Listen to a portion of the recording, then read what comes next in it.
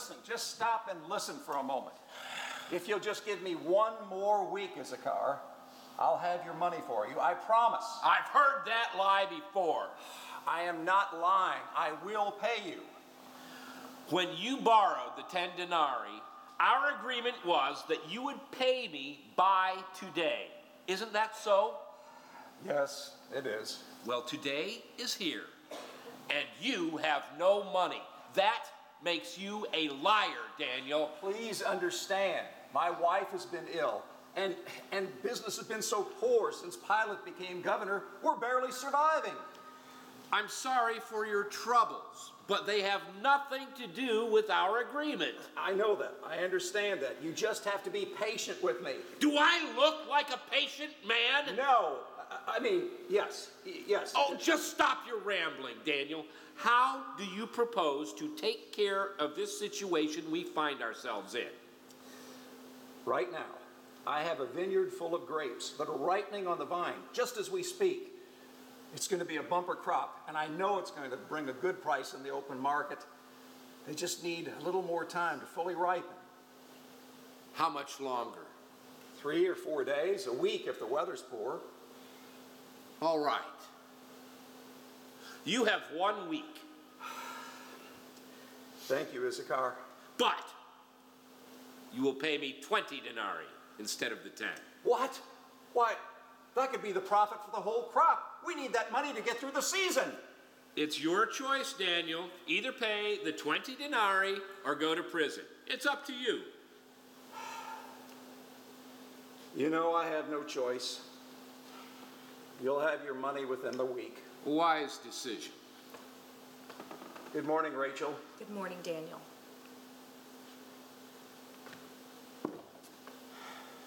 That was cruel, Issachar. That was business, Rachel. Could you have shown him no mercy? No mercy? I gave him an extra week to pay off his debt. An extra week to pay you 10 more denarii. Again, Rachel, it was business. I deserve that extra 10 denarii. I pray to God that you never get what you deserve. This conversation is over. I am a businessman, and I don't expect a wife to understand why I do the things I do. I do understand why you do the things you do, and it breaks my heart.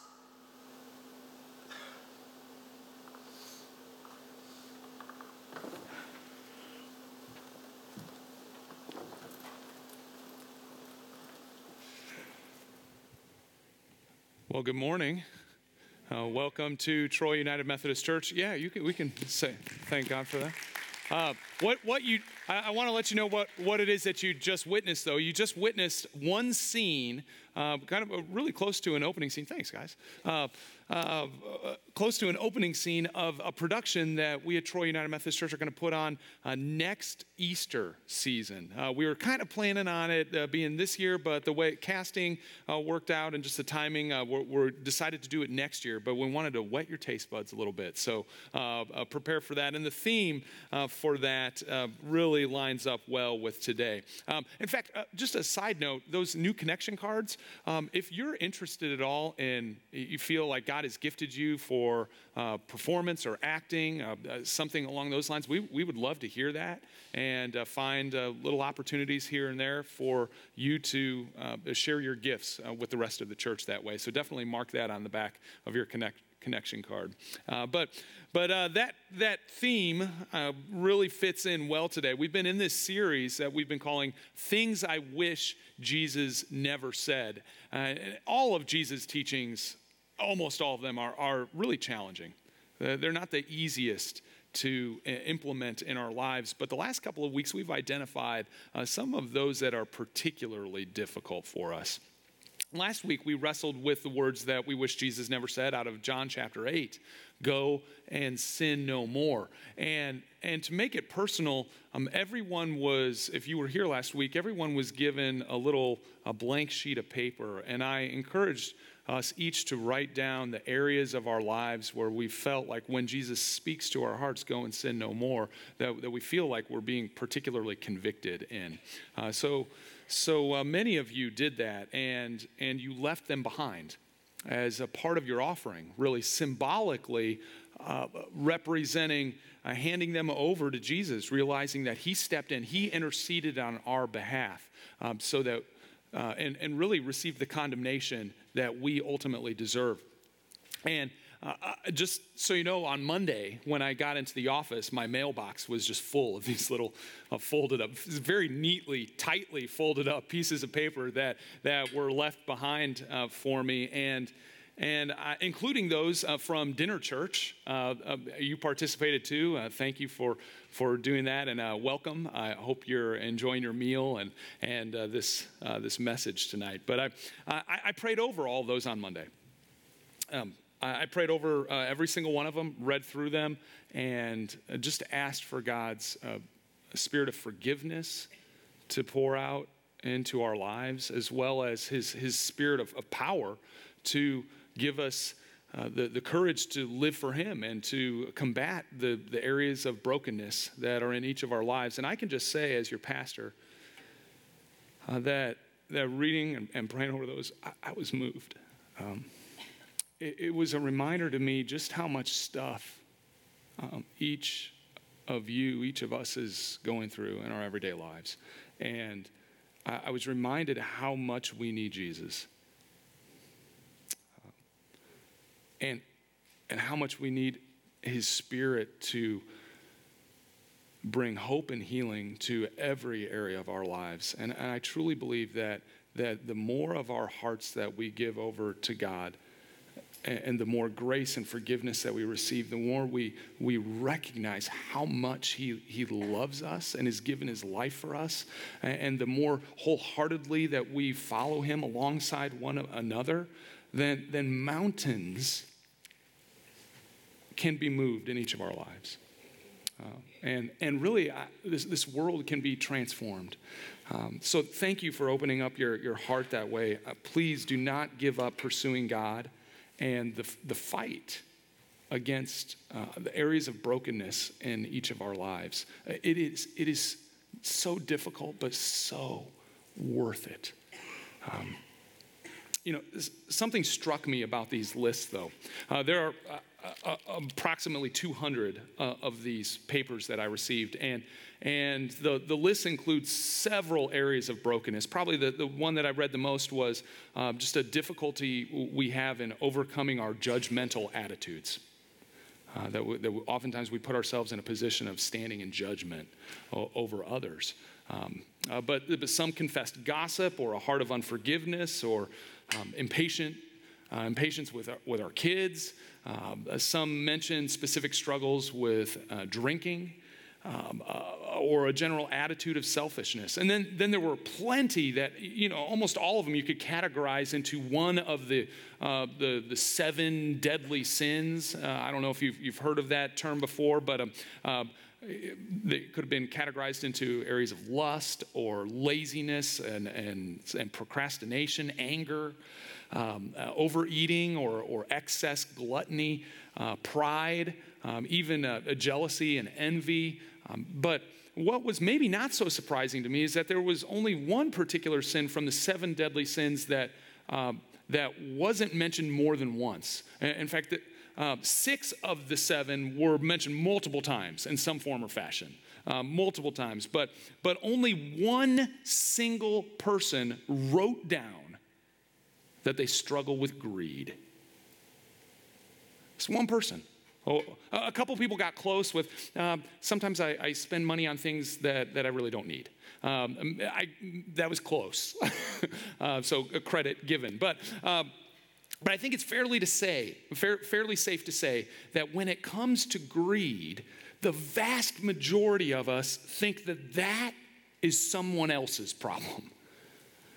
And my sense is, if Jesus were to look at our American Christian culture today, that might be his biggest critique of us. That we're completely and totally blinded to our own greed. We think that we can serve and love God and at the same time live whatever lifestyle suits our income and desire. Whereas Jesus would say that a materialistic Christian is an oxymoron, it's become the norm, I think, for American Christians. It sure would be a whole lot easier if Jesus never said in Matthew chapter 6, no one can serve two masters, for you will hate one and love the other. You will be devoted to one and despise the other. You cannot serve both God and money. You know, the word translated as money in this passage is actually the Greek word mammon. In fact, some of our English translations keep that word mammon in there. And you cannot serve both God and mammon. Mammon refers to earthly goods or wealth. So for our day and age, money is a fair translation of that word. But when Jesus uses the word, it's clear to him that it represented a counterfeit God, a rival with the one true God for our heart's allegiance and our heart's affections. That's why Jesus taught about money and possessions more than any other subject matter except for the kingdom of God itself. Why? Because of all the vices that grip us, all the many things that we see or don't see at work in our lives, greed hides itself from our awareness. When you lust, you know it. When you're envious, it's pretty obvious in your heart what's going on. If you're committing adultery, or killing someone, or stealing from someone, it's clear-cut what's going on. You know that's what's happening. But when you are greedy, the greed actually keeps you from seeing that you're being greedy. That's kind of the way that it works. And how is that? I want to take a look. I think Jesus explains how that is in the broader passage here. So I want to take a little bit of time looking at this. This section kind of starts a few verses before the one I just read in verse 24. Jason and Heather read it earlier. It kind of starts in this verse 19 where Jesus is teaching about the treasure principle. Don't store up for yourselves treasures on earth. Store up instead treasures in heaven. Where your treasure is, there the desire of your heart is going to be also. And then soon after that, after his teaching about not being able to serve both God and money in verse 24, Jesus teaches us about worry and says, don't worry. Don't worry about the clothing that you wear, and God will provide. And he says in conclusion to this section, he says, seek the kingdom of God above everything else. Seek God's kingdom first, and then all of these other things. Live righteously, then everything else will be provided for you. But sandwiched right in between those two sections, that's the beginning and the end, sandwiched right in between are two bits about money and possessions. We have this weird teaching that seems at first glance like maybe it doesn't fit, but I think it really does. And I want to spend a little bit of time talking about that. It's this teaching about our eyes. Listen, if you would again, I'll just read that section again. Starting with verse 22. Jesus said, the eye is the lamp of the body. If your eyes are good, your whole body will be full of light. But if your eyes are bad, your whole body will be full of darkness. If then the light within you is darkness, how great is that darkness? What is Jesus getting at here? Kind of an illustration. I think this is some of what he's getting at. Say you're in a room with plenty of light, so not this room, but a room with lots and lots of light. And if your eye is working properly, it's taking in all of the light, and you are able to see everything that's in the room, all the obstacles, all the things that stand in your way. And you can then navigate your body around those obstacles so that you're not stumbling around. What about a person whose eye is not working properly? There could be all the light in the world in the room, and yet it still appears as darkness. You end up stumbling around the room if your eye isn't working properly. It's like your entire body is in darkness. And here's what I think Jesus is getting at. He's saying, what if you think that your eye is working properly, but it's really not? Well, what if you think you're taking in light from around you so that you can navigate and move around in this life, but really you're being fooled, and that light that you think you're taking is really darkness? You'll be stumbling around and you won't even know it. You'll have convinced yourself that you're doing everything the right way, but really you're stumbling. I think what Jesus is saying here is that materialism or greed, it blinds us.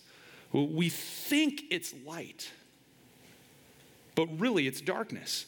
We're deceived. We're not even aware that our entire perception of reality is false. I mean, just think about it. Most people, including you and me, we don't think we're greedy people. I mean, well, one of us does. One thinks that we're greedy. Nobody else. We think it's somebody else's problem. And one reason we don't think that we're greedy is because I think, we're comparing ourselves with others who are pretty close to our status. When we think about money and possessions, we're generally looking at others who have more or spend more or make more than we do. So we can easily convince ourselves that we don't have a problem because, gosh, look at how little we have compared to them. Well, we don't think that we're greedy because we're looking around us and we are always able to point to somebody who has more. Heck, even people who we consider as having more and being rich, you know what they're doing? They're looking at their peers and the people just above them and thinking that they don't have that much and that there are so many others with so much more. I mean, we're not comparing ourselves to the 50% of the world that lives on $1 or less a day, or the 2/3 of the world that lives on $2 or less a day. No, we're looking down the street, or at the really nice homes on the golf course at the country club, or we're looking at the nice part of town. In some cases, we're looking at folks sitting in the chairs beside us or in front of us, and it's greed that blinds us to that. It's greed that darkens our eye spiritually so that we have our own false sense of innocence when it comes to this. Greed and materialism keep us from asking tough questions. Questions like, am I spending too much money on frivolous things? Is my lifestyle too excessive, or should I be living on less and giving more? How much space do I really need in my home or my garage? Should I spend all this money on clothes or coffee, or can I take it and use it to serve God in better ways? The problem is we rarely ask those questions because greed and materialism has already just kind of just blanket blinded us. The light that we're taking in from our culture in this regard is it's darkness. Seriously, when you consider that 70% of the world's wealth is tied up in about 5% of the world's population, largely in the United States, then how is it possible that any of us could say that we're at least not partially greedy? What do you think the rest of the world would say when they look at us? I think I know what Jesus would say, and it scares me. You cannot serve two masters. You cannot serve both God and money. So here's the question that I really want us to wrestle with in the rest of our time. How is it that we can serve God by making money our servant rather than money being our master and leading us around on a leash? Particularly since we're not easily aware of our own greed or our own materialism. And I want to approach this similarly to the way that I approached last week. I really want us to take a look at the resources that we have available to us. We have ourself, our own choices, our own patterns of behaviors.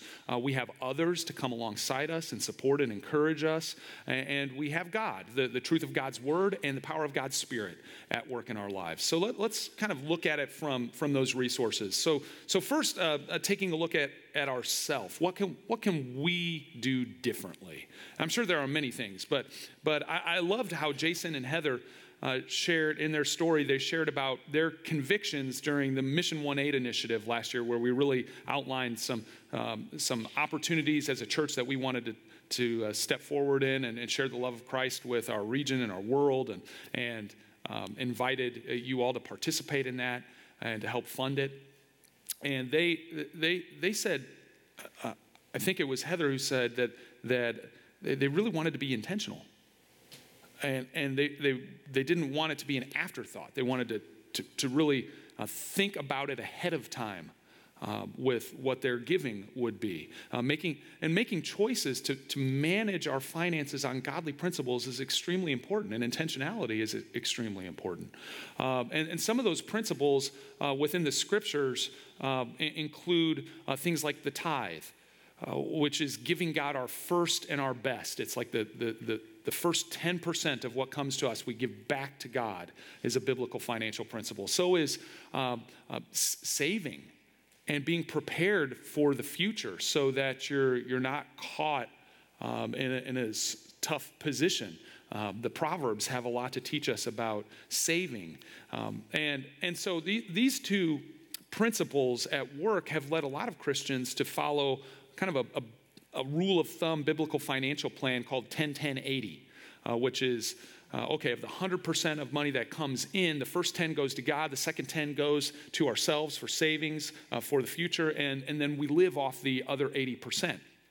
And that many people have made this their general rule of thumb, including, I'd say this is the general rule of thumb for my family. But there are a couple of problems that you might encounter even following this very biblical principled plan, because greed blinds us. Here are some of the problems. First, when you feel, what do you do when you feel like the 80% isn't enough to live on? That's a very real question that many of us wrestle with.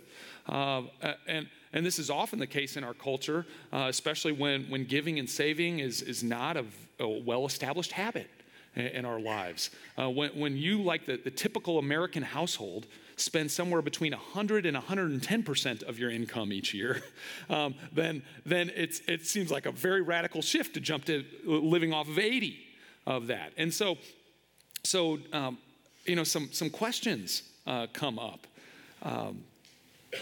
Could it be that we're not asking those tough questions because greed and materialism have blinded us? Well, the answer to that first question is well, if 80% doesn't seem like enough, well, what do? Well, we modify our lifestyle. It's a simple answer, but a very difficult one to follow through on. Either we spend less or we earn more. Spending less means sacrificing certain things that maybe we feel entitled to. And that's a difficult choice. It might mean that we only buy cars that we can pay cash for, or taking a smaller vacation, or not taking one at all. Or maybe even downsizing our home. And if those don't seem like valid options for you, given your financial position right now, then we have to ask ourselves, why? Is it possible that we're not asking those questions because we've already been blinded by materialism or greed? Remember, Jesus said you cannot serve two masters. On the other hand, what if 80% leaves way too much room for more greediness and materialism? That's a very real reality for some of us too. What do we feel? What if we feel too comfortable in our middle class or middle upper class lifestyle? And do we feel entitled to live a lifestyle that 80% can give us. Maybe we need to ask ourselves tough questions like how can I live a non-extravagant but reasonable lifestyle? And maybe I need to increase the front end to 15, 15, 70, or 20, 20, 60. It's just important that they add up to 100. I've heard this from accountants. But here's the point. Greed can sneak up on us whether we're cramped or comfortable. It sneaks into all of our situations. Are you willing to make difficult choices about your lifestyle in order to serve God by making money your servant? Now, what about others? That's self. What about others? In what ways might you recruit others to support you in this? A couple ways. First, since greed can blind us, it's ideal that we have people on the outside of our situation being able to provide some input, helping us to see what we cannot see ourselves. The unfortunate reality is that in our culture, that has become taboo when it comes to money and finances, even in our own families. I mean, you may have grown up in a family like mine who never talked about that stuff, never encouraged or equipped or taught anything about money except just get whatever you want, whether you can afford it or not. That was kind of the lesson I learned from my family. And we need others around us. And our culture just says no to that. But Christians throughout the ages have been a lot more intimate in their business together, just to support and encourage. I'll just leave that there. But also when it comes to others, we need to, I think, recognize first and then confess our tendency to judge one another and be jealous of one another. I really think, social media has helped really ramp up the judgment and the jealousy, both. And I think we need to confess that. It happens even within the church. We compare ourselves to others. I wish I could stay home like he or she does. Or think things would be better if I made as much as them. Oh, I would certainly tithe if I lived in a house like that. And as a church, we've got to repent for these comparisons and judgments. The heart, the root of that jealousy and that envy, oftentimes is greed. We want more. And we need to repent of that and instead encourage one another and spur one another on. If we're going to compare ourselves, let's compare ourselves to our brothers and sisters in Liberia or Cambodia or India, instead of comparing ourselves to people right down the street from us. I think that would bring more light into our eyes and therefore into our hearts than the comparisons we tend to make. But finally, how can we turn to God, the truth of God's word and the power of God's Spirit, to make money our servant rather than our master? Here's the irony. If you do the behavioral work and bring others alongside you to encourage you and support in your fight against greed, you still end up serving money because it's been all-consuming. It's been your focus all along, and it will consume you. Instead, Jesus tells us what? He says to seek first his kingdom and live righteously, and then that stuff takes care of itself. I just want to leave you with this. We all treasure something. And we might not be able to identify it, pinpoint it, but we all treasure something. And the truth of God's word tells us that if you seek those things first, if you treasure them above all else, you might acquire them. You might gain them. But what does Jesus say? He says you'll lose your soul in the process.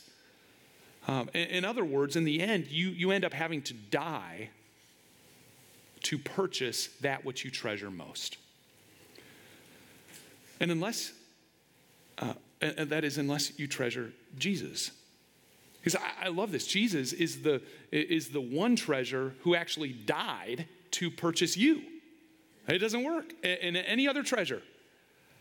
He died to purchase you. Jesus was the ultimate treasure. I mean, he had it. He was eternal. He was the Son of the Father. But when he came to earth, you and I, we know what happened to him on the cross, right? I mean, he was stripped of everything that he had, all of his belongings. Nothing more. I mean, he was even stripped spiritually. He lost all of his treasure. Why? Well, he died for something. Remember, you die for that which you treasure above all else. Jesus treasured you and me above everything else, so much so that when he looked at us, he must have said, if I could just have them, then even going to hell would be worth it. The Bible says over and over again that you and I, we are God's treasured possession. And that he's purchased us at a great price. And you are his treasure. And when you grasp that, when you grasp the gospel, and when your response is to seek him above everything else, then and only then are you free to make money your servant rather than the other way around. And the result is not just that you find freedom from the greed that blinds all of us. I mean, the result is that we as a church community, as followers of Jesus who are called by him the light of the world, then we can actually be the light of the world, the very hands and feet of God in a world that so desperately is longing for hope that only Jesus can provide. And before we pray together, I just want to say, great job. Great job, Troy UMC. I mean, we're not there yet. We'll never fully arrive. But you're pursuing God. You're giving him, in many cases, your first and your best. So many of you have stepped up in Mission 1-8 and so many other ways, and maybe making some pretty significant steps and changes of your behavior and your patterns, because I believe that you want to be the light of the world. And I would just encourage you, keep clinging to Jesus, keep trusting him, keep saying yes to him. It is so worth it. Don't stop now. Keep seeking Jesus. When you do, you will be walking in the light and you won't be blinded by greed. Well, let's pray together. Heavenly Father, I just want to thank you for challenging us with your word. And Lord, we don't want to be deceived. None of us wants to be walking in darkness. We want to walk in the light. We don't want to be blinded to materialism. And we just pray that you would help us see the truth. Better yet, empower us with your Holy Spirit to live in the truth. We know that it's only possible because Jesus treasured us above everything else, enough to die for us so that we can walk in your light. And God, I just want to thank you for this church family, for the many ways that together we've taken steps to serve you and not serve money. I pray that you'll help us take more appropriate steps. But we pray that Lord, you would open up doors of opportunity to serve you by serving others, by laying down our lives for our friends and our neighbors, those that we run into throughout the day. And we just pray that you would show us those opportunities to be witnesses of your love to our surrounding community here and the broader Metro East, even to the ends of the earth. I mean, that's the mission that you've given us. And we pray that by the power of your Spirit, that you would enable us to serve you rather than serving our greed and money. Lord, we pray it all in Jesus' name, Jesus who made it possible. Amen. I'd like to introduce David Roderick, who's got just a moment to share with you about some opportunities for mission in our church. Thanks, David. I thought it was the mission hour. I'll have to cut a little bit here. Now, I am pleased to be here with you this morning to share just a little bit about what our church is doing in missions, what you all are involved in supporting. And a term or a name that you'll hear a lot around here or read about a lot is the Midwest Missions Distribution Center. It's up in Chatham, Illinois. And they are an organization that allows Methodists really from all over the Midwest to share resources and put them on the ground where they're most needed. For example, right now, and please be in prayer for all the folks up in Iowa with the floods, and other areas are getting ready to be hit. And the distribution center is already got flood buckets ready, some of them on trucks headed to those areas right now. So they allow us to be able to serve people, especially through our Mission 1-8 objectives, locally, throughout our conference, but beyond our borders as well. And if you would like to know more about the distribution center, there's a couple of ways you can do that. I would encourage you to go to their website and just see all the things they do and all the places they send things.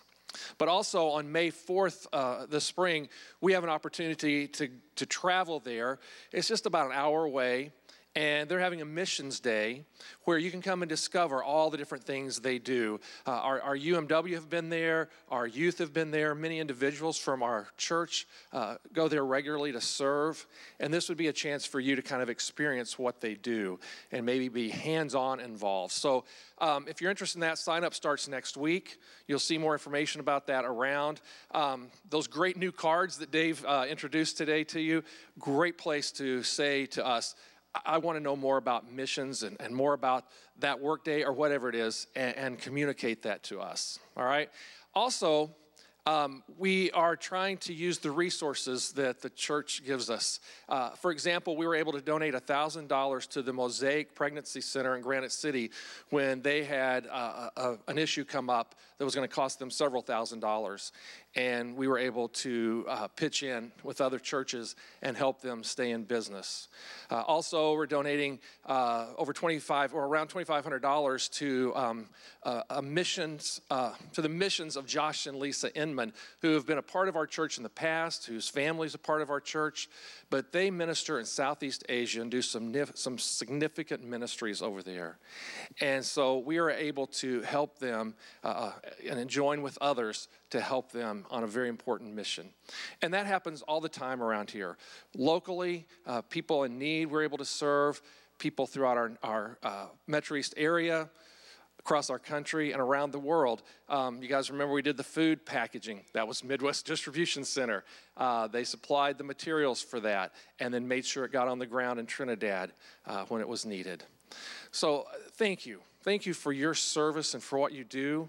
One other area of service in this church that I love is our youth and our children.